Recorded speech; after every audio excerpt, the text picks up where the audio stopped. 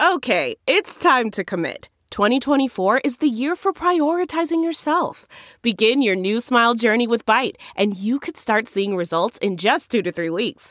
Just order your at-home impression kit today for only $14.95 at Byte.com.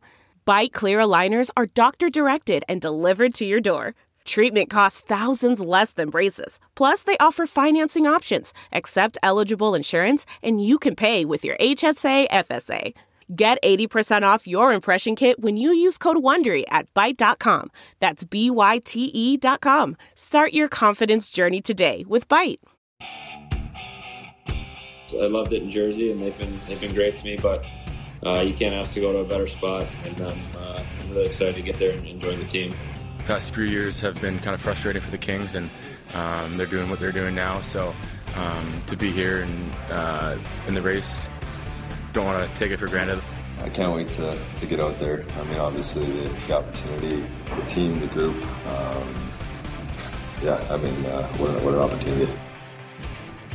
Oh, players are moving. They're talking about their new teams, their old teams. Welcome to another edition of Our Line Starts. Ahmed Fareed here with Mike Milbury, Keith Jones, Bob McKenzie. We are just a few days away. If you're listening to this right as it drops, we're 5 days away from the trade deadline.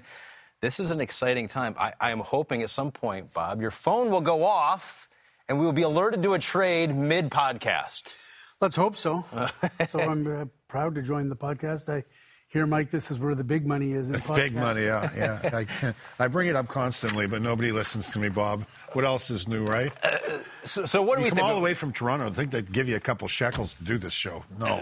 Nice cup of coffee. You get water, water and coffee. We got plenty of that here. We're going to get in. There's so many rumors that are out there right now. There's some trades that have happened, but we think many trades that are still on the horizon. But first, I kind of want to get your guys' feeling. The trade deadline comes, and I think as a fan, it's super exciting. As a player, as a coach, as a reporter, what are the feelings, Keith? What are the feelings when you're actually in it and not just a bystander watching it all? As a player, there's anticipation that if your team looks like they have a legitimate chance to win the Stanley Cup, that your team, your general manager, will go out and make a deal.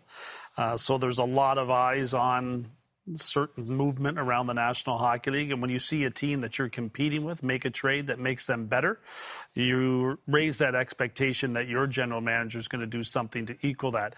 I never felt like it was going to be me, but for the guys that are on that list that have expiring contracts, I'm sure it's pretty nerve-wracking and can be disappointing when you lose a key member of your team. So there's a lot of different emotions that go on with it.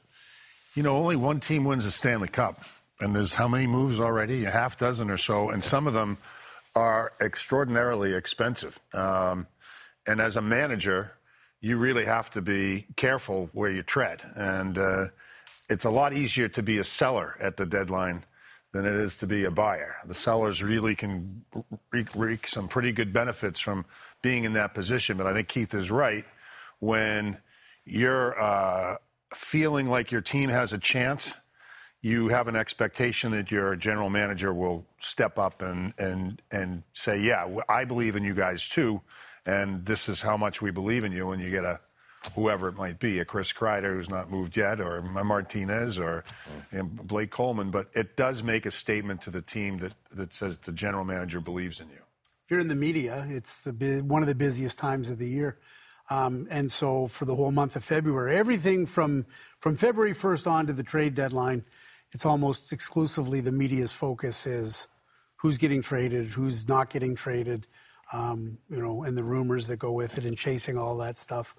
So it's, just busier than it would normally be. Yeah. I wouldn't say I'm trying to think if it's really the busiest time of the year, because honestly, the period between the NHL draft and free agent day on July 1st, and from the draft forward, where the shopping period happens for the free agents, there's probably more things going on of a greater magnitude at that time of the year than there is the trade deadline.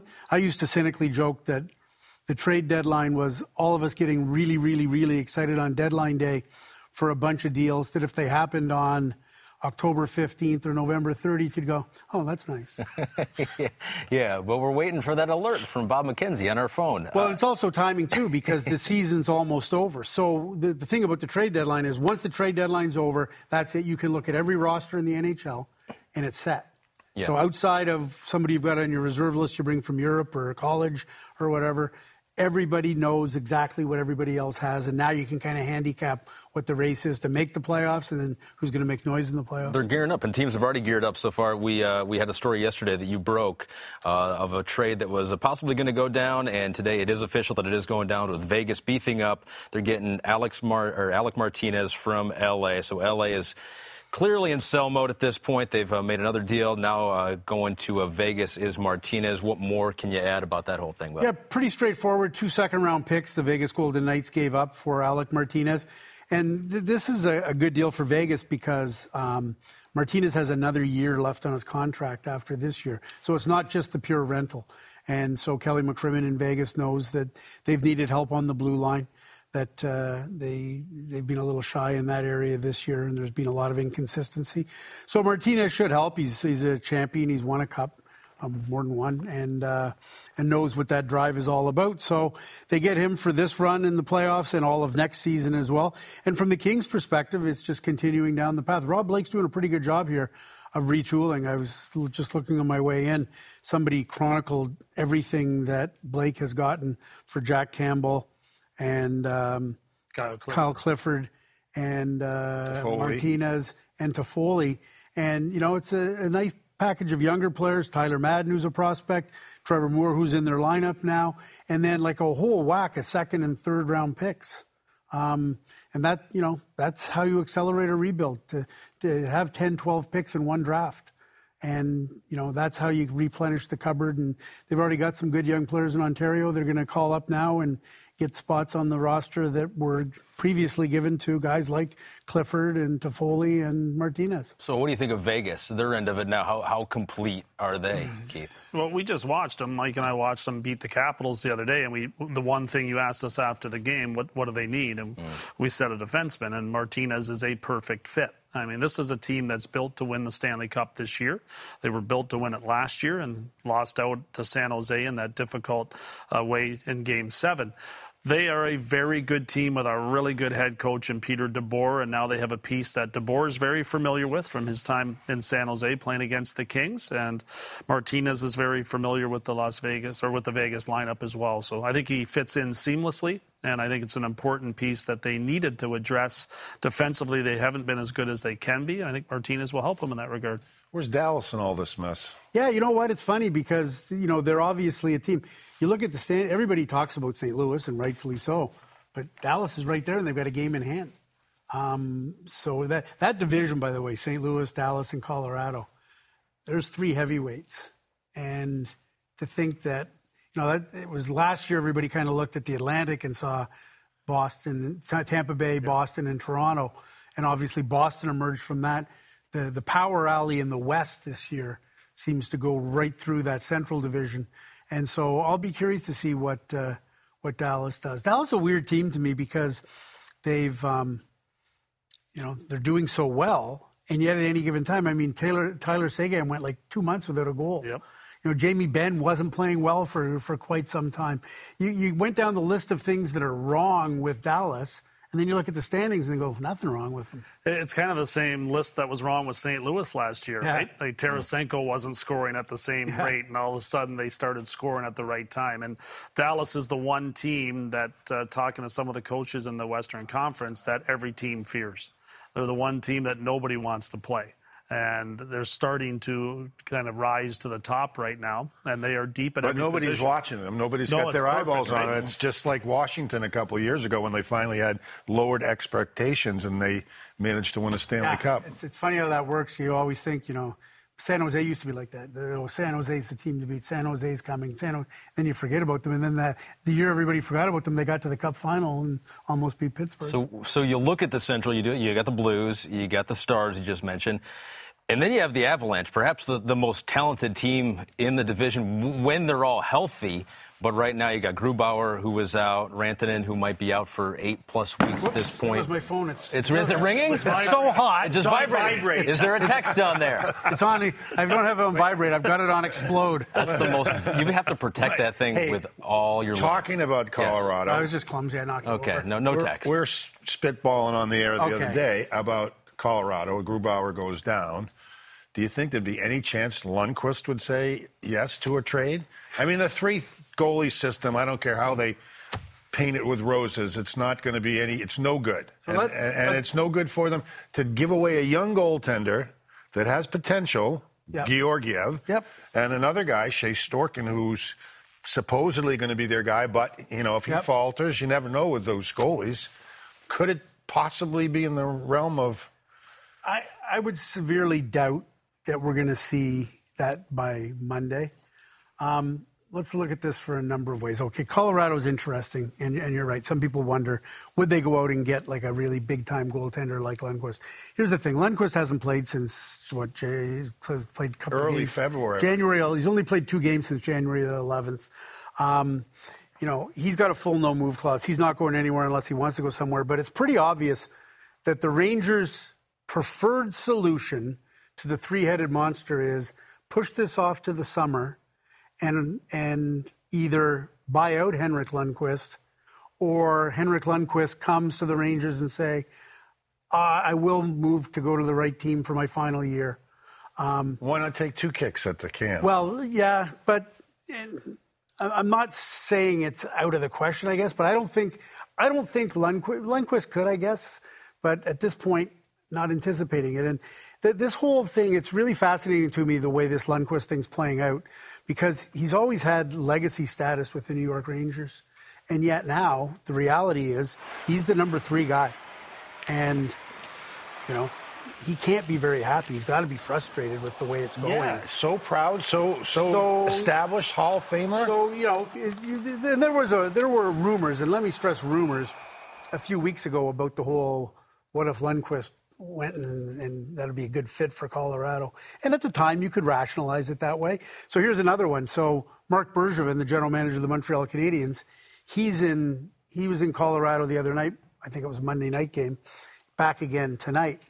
So everybody's going nuts trying to figure out who from the Montreal Canadiens, could it be Thomas Tatar? Could it be Max Domi? Could it be Jeff Petrie? Could it be Jonathan Drouin?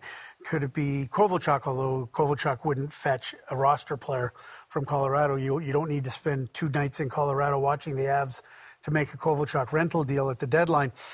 And then people are saying, what about Carey Price? Say, to your point, different situation, because Lundqvist has 1 year left at 8 and change, and Carey Price is just starting his $10 million plus deal for many years to come. How many years? 6, 7? I forget exactly what it is, but it's a lot. So anyways, Price also has a full no-move clause. And it started everybody kind of dreaming in Technicolor about what these types of deals might look like. And Carey Price has the full no-move. I'm curious once the season's over. I don't expect anything to happen with any of these big goalies by Monday.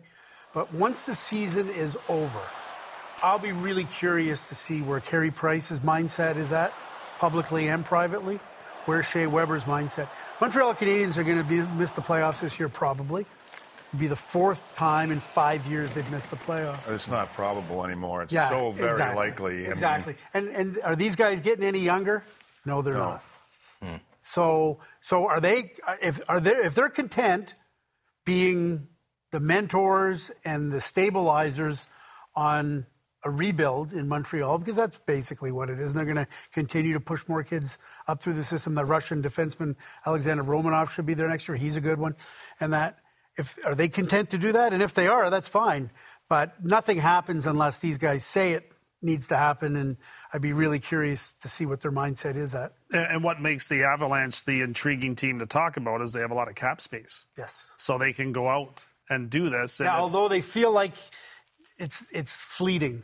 Yeah, well, the window will close. Because Cale Makar is going to need a deal. Gerard will need a deal. And they just signed, got the Rantanen extension done. So there's going to be a lot of young guys coming through their system that are going to suck up that cap. So is this almost with the injuries, though? A lost second half of the year, then? It's what can they do? It's also a visual look from Joe Sakic, who won multiple Stanley Cups with the Avalanche, and they were a busy team at the trade deadline. Yeah, no doubt. Ray Bourque, Rob Blake. I mean, they went out and made big deals. Yeah, and I don't doubt that they were in on Blake Coleman, my understanding. In fact, there were initial reports that's where Coleman was going. was to Colorado. And I've got to believe that they're in on Kreider, Chris Kreider from the Rangers. Yeah. I've got to believe What's the price going to be there? It's going to be a first-round pick, a prospect, and some other piece. And some other piece could be a player. It could be a lower-level prospect. It could be a lower-level draft pick. And there might be a conditional pick in there, too, that if you re-sign him. And Kreider's a free agent to be. He's free agent to be. And so that's a high price. He's sort of the number one guy. Absolutely, it's a high price. I got to believe the Boston Bruins are interested in Kreider. I've got to believe the Colorado Avalanche are interested. I believe the New York Islanders have interest. I don't know what kind of premium the New York Islanders would have to pay to get a deal done with the New York Rangers. I think it would have to be a lot.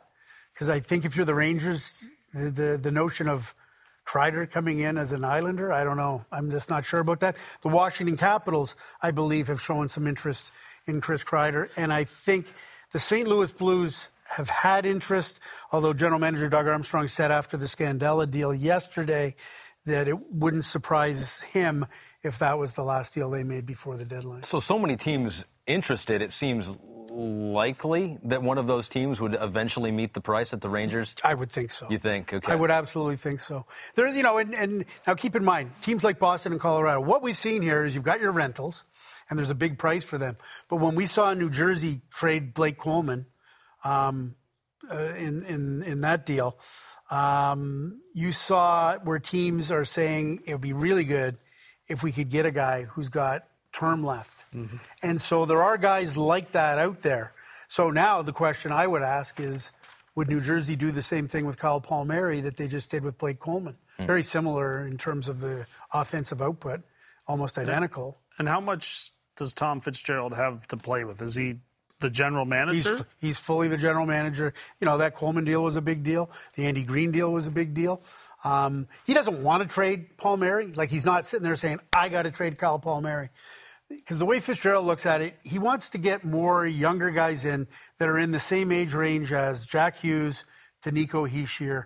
So anywhere from 18 to 24, 25. Mm-hmm. And then those guys all grow old together. So he wants to surround more young talent around Hughes and Hischier. Palmieri's a good player. And in order to let that group develop, Tom Fitzgerald might say we need to have some men on the team. That is, older guys that have some stiffness to their game, and so that's why he's not eager to trade Palmieri. But as soon as he got the first-round pick and Nolan Foote from Tampa, he said, I got to trade Coleman, even though he's got a year left and he's a real valuable guy. And the same thing could happen if he gets the right offer for a high pick and a really good prospect. Palmieri could go out the door. Sammy Vatanen is a rental. He'll likely be traded, although he's injured right now. He's probably a week, maybe more, from coming back. And Wayne Simmons. Vancouver's interested in Wayne Simmons. So he's another possibility. So New Jersey could still be very busy. So to answer your question, Jonesy, yeah, they've fully given Fitzy the keys to the team bus. And Vancouver's a great example of a team that did enough this year to, as a team, impress their general manager. And due to injury, there's some availability, right? There's some opportunity. So Simmons will replace Ferland, right? He's been so bad all year, has he not? Better lately. Simmons, lately. Yeah, he'd been better lately. Tyler Toffoli comes in and basically replaces Brock Besser, who's done for the rest of the regular season. If they can make the playoffs and Besser comes back, and then you have Toffoli on top of that, that's great. Ferland is done for the year and with concussion problems. And so, they're looking at Simmons as an option to fill that. Well, they're not really thinking Stanley Cup now, right? They're thinking maybe we can get a run in here. A run both. Is important to their team. Making the playoffs is really important to them because they went out and got Tyler Myers in the offseason. They made the JT Miller trade a couple of years ago. They went out and paid heavily, overpaid in term and money for guys like Beagle and Roussel to bolster the bottom half of their roster. And now they've got the kids in Pettersson, Besser, and Hughes that they believe are the foundational building blocks. So now they're aggressively trying to push this past the rebuild stage into let's make the playoffs, let's make some noise and see what happens. I want to ask you about a team that is currently in playoff position and maybe has shown enough to their team, their GM, that they deserve a little boost. The Philadelphia Flyers, a team, Keith, you're very familiar with. But I do want to mention to everyone a quick programming note. This Saturday is the 40th anniversary of the Miracle on Ice. That was 40 years ago. The goalie from that gold medal-winning U.S. team, Jim Craig, was a guest on this week's Golf Channel podcast, 411, great name, with Chantel McCabe. So you can check that out. That was 40 years ago.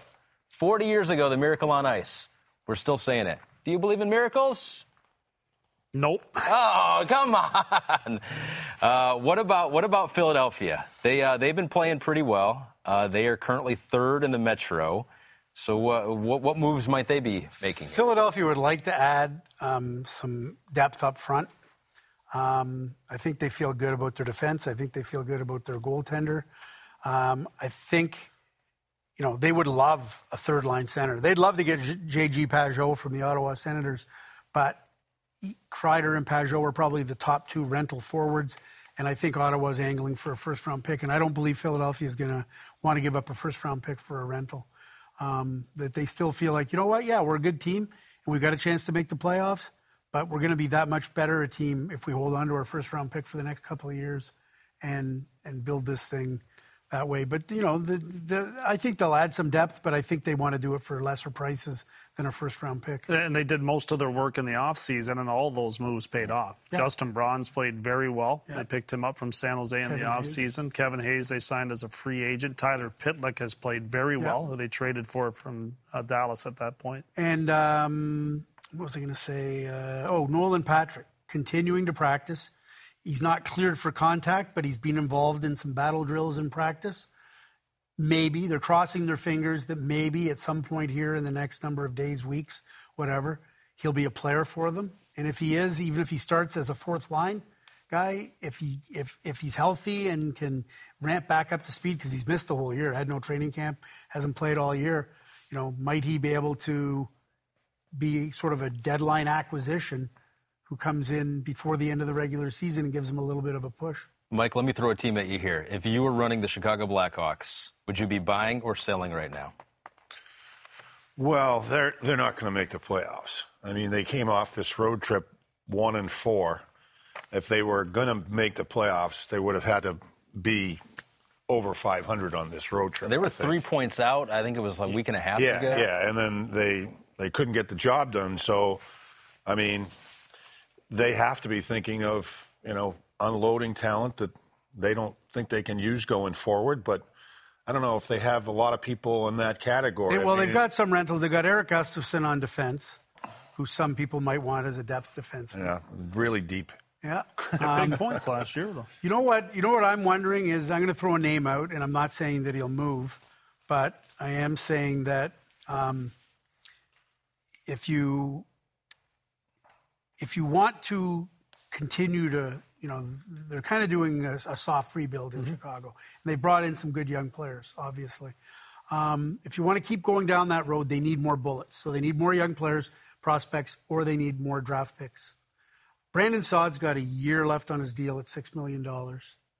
And I'm curious, I would imagine that teams, as we talked about before, the Boston Bruins, the Colorado Avalanche, might those teams be more inclined to give up something of significance for a guy who's got a year left on his deal, that's won a cup? And he was injured earlier in the season, but he's put up some decent numbers since then. I think he's got 18 goals in 45 games. And a lot of playoff experience. And can skate. And I don't know how committed Chicago is to necessarily trading him, but I got to believe they're getting calls on him, and I got to believe they're going to listen, especially with the prices being what they are, running on the high side. If Chicago could add a really good prospect and a really good draft pick, might that be something that would happen? It falls into the same category as Palmieri, basically. Yep. Same type of player, same type of salary, and same opportunity for someone that gets them with some term and is going to have to pay a lot more in prospects, and that makes a lot of sense. This is a slippery slope time, isn't it? There's a ton of mistakes that are made at this time, a ton of them. Yeah, although there's probably more on July 1, but... Yeah, maybe. But you're right. You're free, right? But you're right, because there are a lot of guys that are going to blow their brains out on a rental, and they're going to get through. See, to give you an example, Jonesy's around Philadelphia a lot. So Chuck Fletcher's the general manager in Philadelphia. He was the general manager in Minnesota. When he was in Minnesota, he gave up a first-round pick for Martin Hanzal. Mm-hmm. They got banged in the first round right out. That didn't work. Yep. Matt Molson was another rental he picked up. It didn't work, although he got Cody McCormick the same year, I think. And Cody McCormick helped them win the first-round series that year against Colorado, I believe. So he's had some bad experiences where he was going all in Minnesota because, the direction from ownership is push it. Let's go. We want to win the cup. Let's do it. And everybody's on board. And then you give up a first-round pick for Martin Hansel and it doesn't work out. And it's like, that wasn't such a good idea. How many cups you think were lost by teams that didn't do something at the deadline? You can't measure it. You can't ever measure it. You see the ones that it worked for, like the Mark Recchi type deals that come across, absolutely. and Doug Waite and Carolina back in the day. There's been a lot that have pushed teams over the top. But it's funny, some of the recent teams in recent years, I think Julien Brisebois was quoted in a story in The Athletic earlier talking about, he analyzed the last 10 years or whatever and was looking at the rental market, and he was looking at the teams that won. And the teams that won more often than not weren't the teams that gave up a first-round pick and a prospect to get a guy. So the year Washington won, Kempney was their big ad, and he was really, really good. But he was a third-round pick. That was a depth ad, and he turned out to played top 4 minutes for them in their run to the Cup. So, and last year Boston came close. Boston went out and made the Charlie Coyle deal, which was a hockey deal, and then signed him long term, but they went out and got Marcus Johansson. That was a great pickup. Yeah. He really helped them. They almost won the Cup. Can they get him again? What about Boston? Hey, listen, they got to be looking real hard because, every team says, well, what if we don't get anything done? We're happy with our team.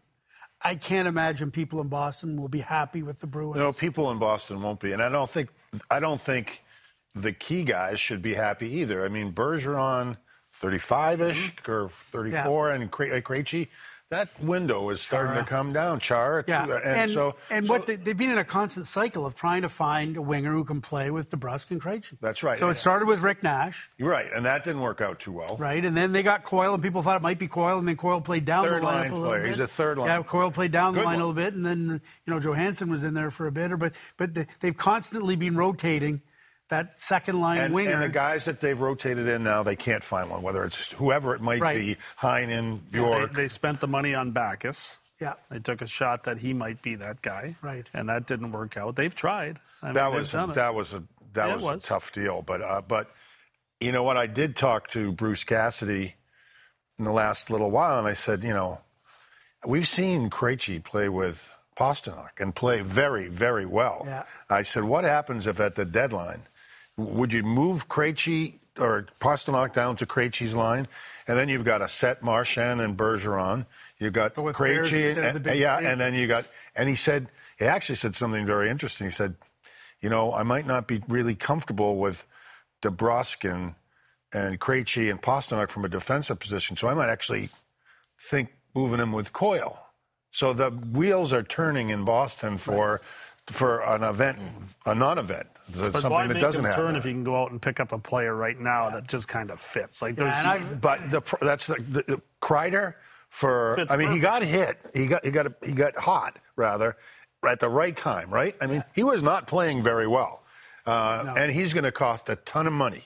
Next year. Yeah, he's from Boston. They're probably. I can't imagine they'd be able to re-sign him, but you never say never, because in the salary cap world, it's always a discretionary thing. You can always just say we're getting rid of this guy, and this guy to make room for this guy, but it'd be tough. If Jimmy Rutherford was running the Boston Bruins, he's making a trade for a left winger that can play on that line, or a right winger, whatever they need that second line. Yeah. He's making it. But he's at a different point in his life and the team in Pittsburgh. Yeah, but in some ways, though, Boston's not that far off. They're like the Penguins. They are. Like you mentioned, Bergeron and Chara. Top record in the league, right? And that, so, yeah. And listen, in fairness to Don Sweeney and the Bruins, it's not like they sat on their hands.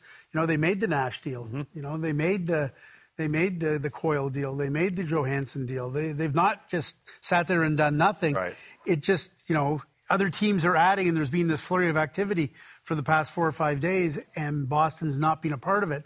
So you can see in the Boston media, it's like They get antsy. They're like, okay, well, what about we?